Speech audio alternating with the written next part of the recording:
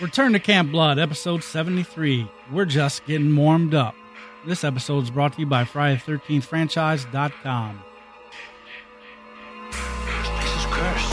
Jason's alive. He killed my friend, now he's coming for me. It's got a death curse. Jason's a legend. I'm Mrs. Voorhees, an old friend of the Christies. Jason belongs in hell. You're joining if you stay here. Never come back again. You see, Jason was my son, and today is his birthday.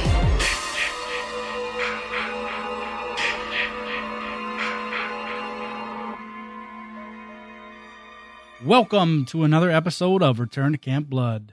I'm not technically your host this time because I'm just recording the intro and outro. So a little bit ago, Eric, Nate, Lando, and E all sat down and talked to a man who not only brought about but has remained a driving force behind one of the most prolific and beloved franchises in horror history. But you Friday fanatics already know that. Sean S. Cunningham was responsible for the advertising campaign that made Friday the 13th must-see in 1980. Well before Jason became the reason to visit Camp Crystal Lake, worked closely with the late, great Wes Craven, and 36 years after Mrs. Voorhees ventured upon revenge, Cunningham's characters are being developed in what promises to be an epic video game. So I'm about to play the audio from that interview that they did, and I'm still pissed at them for not getting the "What's That You Say" reference in there. Anyway, here it is. How you doing tonight, Sean? I'm doing fine. How are you? Oh, awesome. So, 2017 seems to be the year Friday is finally rejuvenated. With the game coming out... It sure seems that way. Yeah, I'm so excited. I mean, being a fan and all, I just can't wait. I mean, the game's coming out early 2017. We potentially have a movie projected. You know, Kane's killing people, and Harry's what he does. Yeah, but he does that without or regard to the movies. He doesn't need the movies to do that. It's just all part of the character that he likes to project, and it really helps him at conventions. Oh yeah. So what about your role in the game? Could you elaborate a little bit on your role? Yeah, yeah, a little bit. What happened was there's a history of I'm going to stop on because this whole thing happened because of the guys at Gunn, and our desire was to make a game that was going to be similar to what they were talking about doing, and they were going to make, I can't remember what it was, but it was sort of like a Friday the 13th wannabe, but without the name. But they're going to have campers and killers, and our guys, particularly Steve Harris, who's from our end, was the point guy in the game. They had been talking back and forth, and after several long meetings, they said, maybe we could make this thing just all come together. Because they were hiring Tom Savini, they had hired Harry Manfredini, and they wanted to do what we wanted to do, but they didn't have the name. So we wound up, shaking hands and saying, okay, what if you did have the name? How could we go with it? Come on, we can make something happen here. And we did, and it's been sort of a nonstop ride ever since. My job has been... I don't do coding, so it should only be done by professionals. But I've been a big supporter of it, and I've been I can get continually amazed at the graphics and the math that goes into it. I just can't imagine it. It is magical. From the end user's point of view, you don't care; you just want to play the damn game, but the way that thing gets created, I'm just in awe of that craft. If you guys had that technology in 1980, or 79 rather. Well, yeah, or certainly in 1990, but nothing. I mean, there's just nothing like that out there. And I suppose it's true across the board, but certainly nothing like it in terms of a Friday the 13th-ish game. Right. Well, can you... What? I was wondering, something I wanted to ask you about is there have been a lot of stops and starts with the potential for the next Friday the 13th movie, and right now, like Eric had talked about it, they have projected at the end of 2017 for the next film. The 2009 reboot didn't really go over all that well. Over time, people have been more receptive to it and really understood that it was pretty good. But just how critical do you think this next film is for the life of Friday the 13th? I mean, is this kind of a make or break? If it's successful, they'll be able to move forward. If not, maybe it starts to fall away a little bit. Well, I mean, the short answer is, yeah, it's really important. I mean, this is Friday the 13th, and it has to supply, it has to be both completely unique and more of the same. You know, it's like you can't. I mean, Jason has to be in the movie, and he has to remain Jason. And young people have to be in jeopardy, and some get away, some don't. And how those dynamics work out has been done. Because when you pay $10 or $15, whatever it's going to cost to go see this movie, you have every expectation that it's going to be the same kind of ride that the earlier ones have been. So that's both the good news and the bad news. And I think that Paramount had this really stubborn notion that they wanted to do found footage-ish. That they could cut to stuff that looked like VHS footage and intercut it with regular footage and be able to tell the story of, young Jason and his mom or some of that stuff. And the timing just seemed totally wrong, but they spent a lot of time and money trying to find something that the executives specifically wanted. And they never quite got there, and I think that was sort of a blessing in disguise. I think that there was a regime change and different executives, wound being assigned to the project. And then recently, I'd like to say that they broke the back of the script, but certainly they wound up having a script that everybody seemed to like, and then they put it out, for director suggestions, and Brent Eisner, who's probably a very, very good choice, has signed on to do it. Now, that's when all of a sudden they really got my attention, because I was starting to feel like, Charlie Brown trying to kick the football. And no matter whatever happens, right at the very end, Lucy always lets go, and he can't do it. So I know this may be a replay of that, but nevertheless, right now, I choose to believe that all systems are go, and I think that if we, it'll either be a fact or it won't be a fact.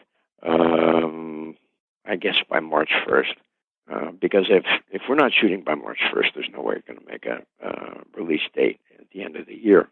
And the ducks are lined up, and really somebody has to take out a pen and write a check, and then that's when it's real. And until then, it'll be more talk. Mm. Anyway, I think that it's the bar will be high, and I think that I think that the fans will. I mean, they haven't seen one of the movies. You'll tell me, but what has it been?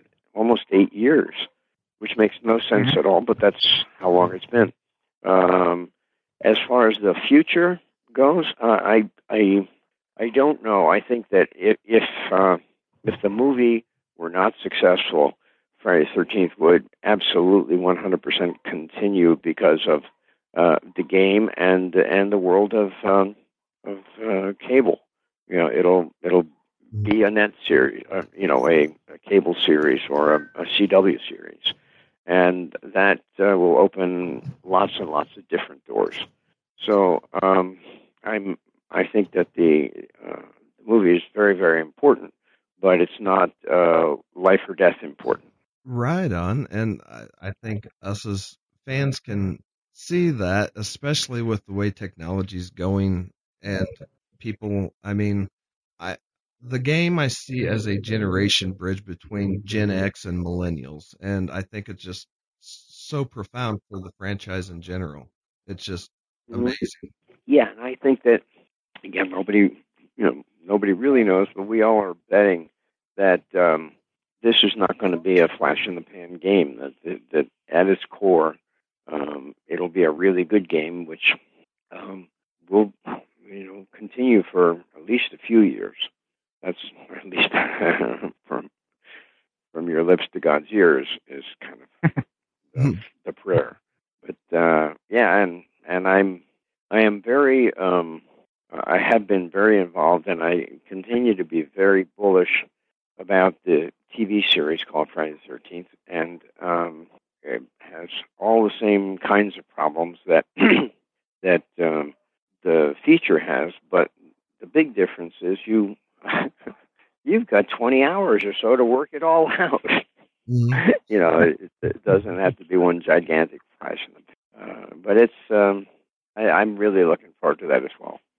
Now, Sean, you had just mentioned just a little bit ago about how the success of the new film would ultimately be a big factor on the continuance of the franchise. With that being said, assuming that the film is successful, there's been a couple internet articles that we've discussed recently that made reference that it was time to put Friday the 13th to rest. If you had full creative control over the next film per se, or just the franchise in general, even with the TV show, do you agree with that it would be time to put it to rest, or do you still think there's plenty of gas left in the tank? Oh, I got 3 grandchildren, and I can't put that to rest, for Christ's sake. And we totally agree with that. We think there's plenty of gas in the tank still. There really is, and I am so much more bullish on it than I was because of all the work I've done on the TV series, and so now I can see possibilities that I could never see before, and very, very strong story possibilities, and I think that it just opens up all kinds of really good things, and I think it's a very strong way to breathe life into the franchise. And I think that you say if I had complete control, would I put it down? The answer is absolutely not, because if we can make movies and the movies deliver enough circus and enough group energy to be an event that takes place every 2 years, great. But nevertheless, with the game and the TV series, there's going to be lots of new possibilities, and I think that I just think it could really work well. And we definitely agree. And I mean, you even mentioning the TV series, my hopes just went way up. Well, yeah, mine too. Indeed, that we do control, completely right now because it's off the air, but of course, any TV series is a major, cooperative effort, but the public and the networks want the same thing that we want to make, and so, I think, I can't talk about it yet. I mean, I'm just so totally psyched about the day I will be able to talk about it. But, I think the thing that I can say is that the town of Crystal Lake, becomes sort of like the major character, or certainly the major location. And and the people in it. And so think of Amity Island in Jaws. And, Crystal Lake is Amity Island, and Jason is the shark that's out there swimming around. But suddenly it becomes stories that involve the people on the land. And so by setting it up that way, you have the potential of telling all kinds of stories. You aren't limited to, the three dumb campers who wander off into that old campground on a bed, and then decide to tell ghost stories around the fire. Absolutely. They're you're gonna do that. That's fine. They're toast. But but you got to have a hell of a lot more than that if you're going to have tell an interesting and engaging story every week. And another thing about the TV show I'd like to just mention real quick is for the horror fans in general out there, that I don't know how familiar you are with Ash versus Evil Dead TV show, Sean, but there's been a lot of comparison, to how successful that show has been in relation to the possibilities with the new Friday show. Yeah, and I think that Bruce, he just got it. He's the world's greatest Bruce Campbell, and that's all there is to it. And he is very much so. And also with MTV Scream paying so much homage to the slasher genre, and from Psycho on, it's just phenomenal. I love that the horror that you put out is like entertainment from a much more civilized age. And, yes. And I want it. I'm happy that the millennials are getting a chance to be a part of that and have that, and that's what's going to carry it on for generations. And it's beautiful. Going back to Friday the 13th, there is a fan favorite character, and I don't know that I've heard any interviews where you've talked about him, but whenever you were casting the Prophet of Doom, Mr. Walt Gorney himself, how did you approach him, or did he come in audition and you're like, oh my God, he's Crazy Ralph? I'm virtually certain that it came in through Barry Moss, who did the New York casting on it, and he surely was, the antithesis. You go into he's Ralph the Rat Man. Come on. I mean, I suppose you could have found somebody else, but why? He just kind of worked, and he functions, however primitively, kind of as the seer in Shakespeare. It's like beware the Ides of March. Yep. And you ignore him at your peril, as indeed the kids do. Yep, and that's a fact.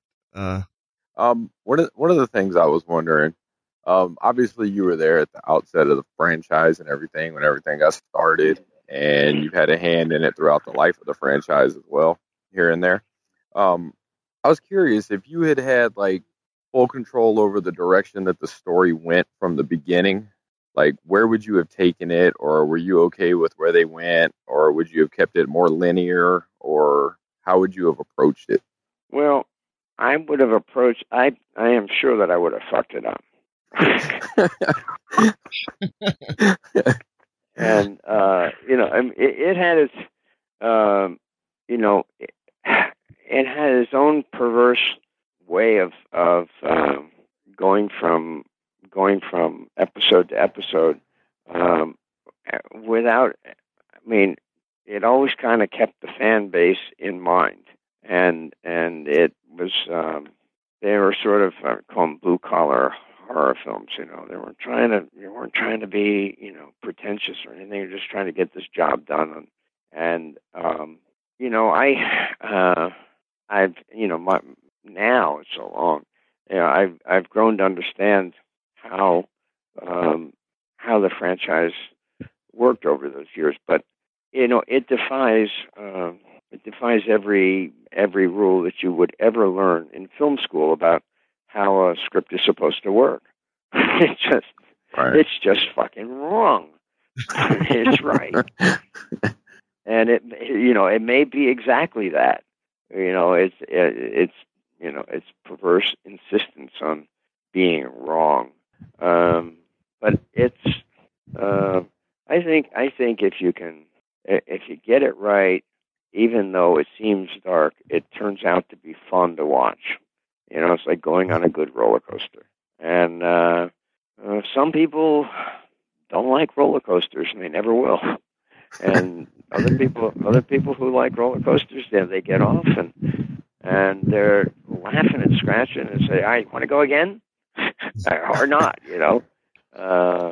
or within luck they get off, they're laughing. There's, that was really fucked up, man. And, that's kind of what happens. So today I wouldn't. Today I guess what would have made me totally nuts with the movies as they evolved was the not total, but the apparent inconsistency about the backstory. Right. What did one movie have to do with the next? And my God, I've known fans who've tried to piece together the stuff, and it's like somehow or other, the genealogists were just on acid at the time, and I don't know how they made these connections. But the time-space continuum just can't make any sense of it whatsoever, and it seems to be okay. But I think that will, I think in the future, if I have anything to say about it, and I probably will, that the movies will complement whatever relatively new rules get established in the TV series, so that they should complement each other and not contradict each other. And I think that's an obvious win-win, and I think that's where I'm quite sure it's headed. And that's awesome. So could you tell the fans a little bit about what you have coming up on the horizon? About any projects you're working on or getting released? Oh, well, yeah. Please. Well, I have just finished. All right, this probably not what you bargained for, but I just finished making a documentary based on some hospice care workers that I've met, and it's called The Nurse with the Purple Hair. And I met this wonderful person at a fan convention in Toronto, and she turns out that she was a hospice nurse. And I said, "Oh, really? What are you doing here?" And tell me more about it. And I knew some stuff about it, but she told me a whole bunch of stuff that I didn't know, and I found it to be really fascinating, and I just wanted to do something to honor her and the work that she did. So The Nurse with the Purple Hair will be out this year, or 2017 surely. And I think the project I'm highest on right now is I guess a remake of the original House movie, the 1986 Bill Catt movie. And gosh, we came back to it every 5 years and say, "Oh, is there something there?" I said, you try something, and you say, "No, man, just leave it alone. It's a good movie," And then recently we got, basically turned the corner with the script, and I want to do a really fun, scary, haunted house movie in the style of House, and that I want to direct. And we finally, and the script is working, and I think it's imminently castable. The big difference is that the lead character is going to be a woman, not a man, and that makes everything different. Mm-hmm. And I think, and it makes it, I don't know. I'm really psyched over it, and I think that it's something I'm just chomping at the bit to direct. Oh, that's awesome. Well, sir, I know that you are a busy man, and I thank you for your time.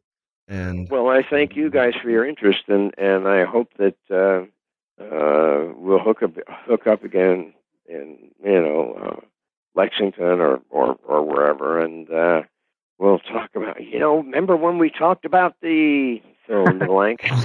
now look at the mess you've gotten us into, and we'll figure it out then. But thank you very much for checking in, and I wish you guys the best. Well, all right. I hope you enjoyed that interview. And as always, please rate, review, and subscribe wherever you listen to the show. If you want to support us financially, head over to campbloodpodcast.com/donate. If you have a question or a theory, you can hit us up at the website under the Contact tab or comment on the show notes at campbloodpodcast.com/73. A special thanks goes out to the Downriver Rat for our intro and outro music. You can check his stuff out at thedownriverrat.com. Until next time.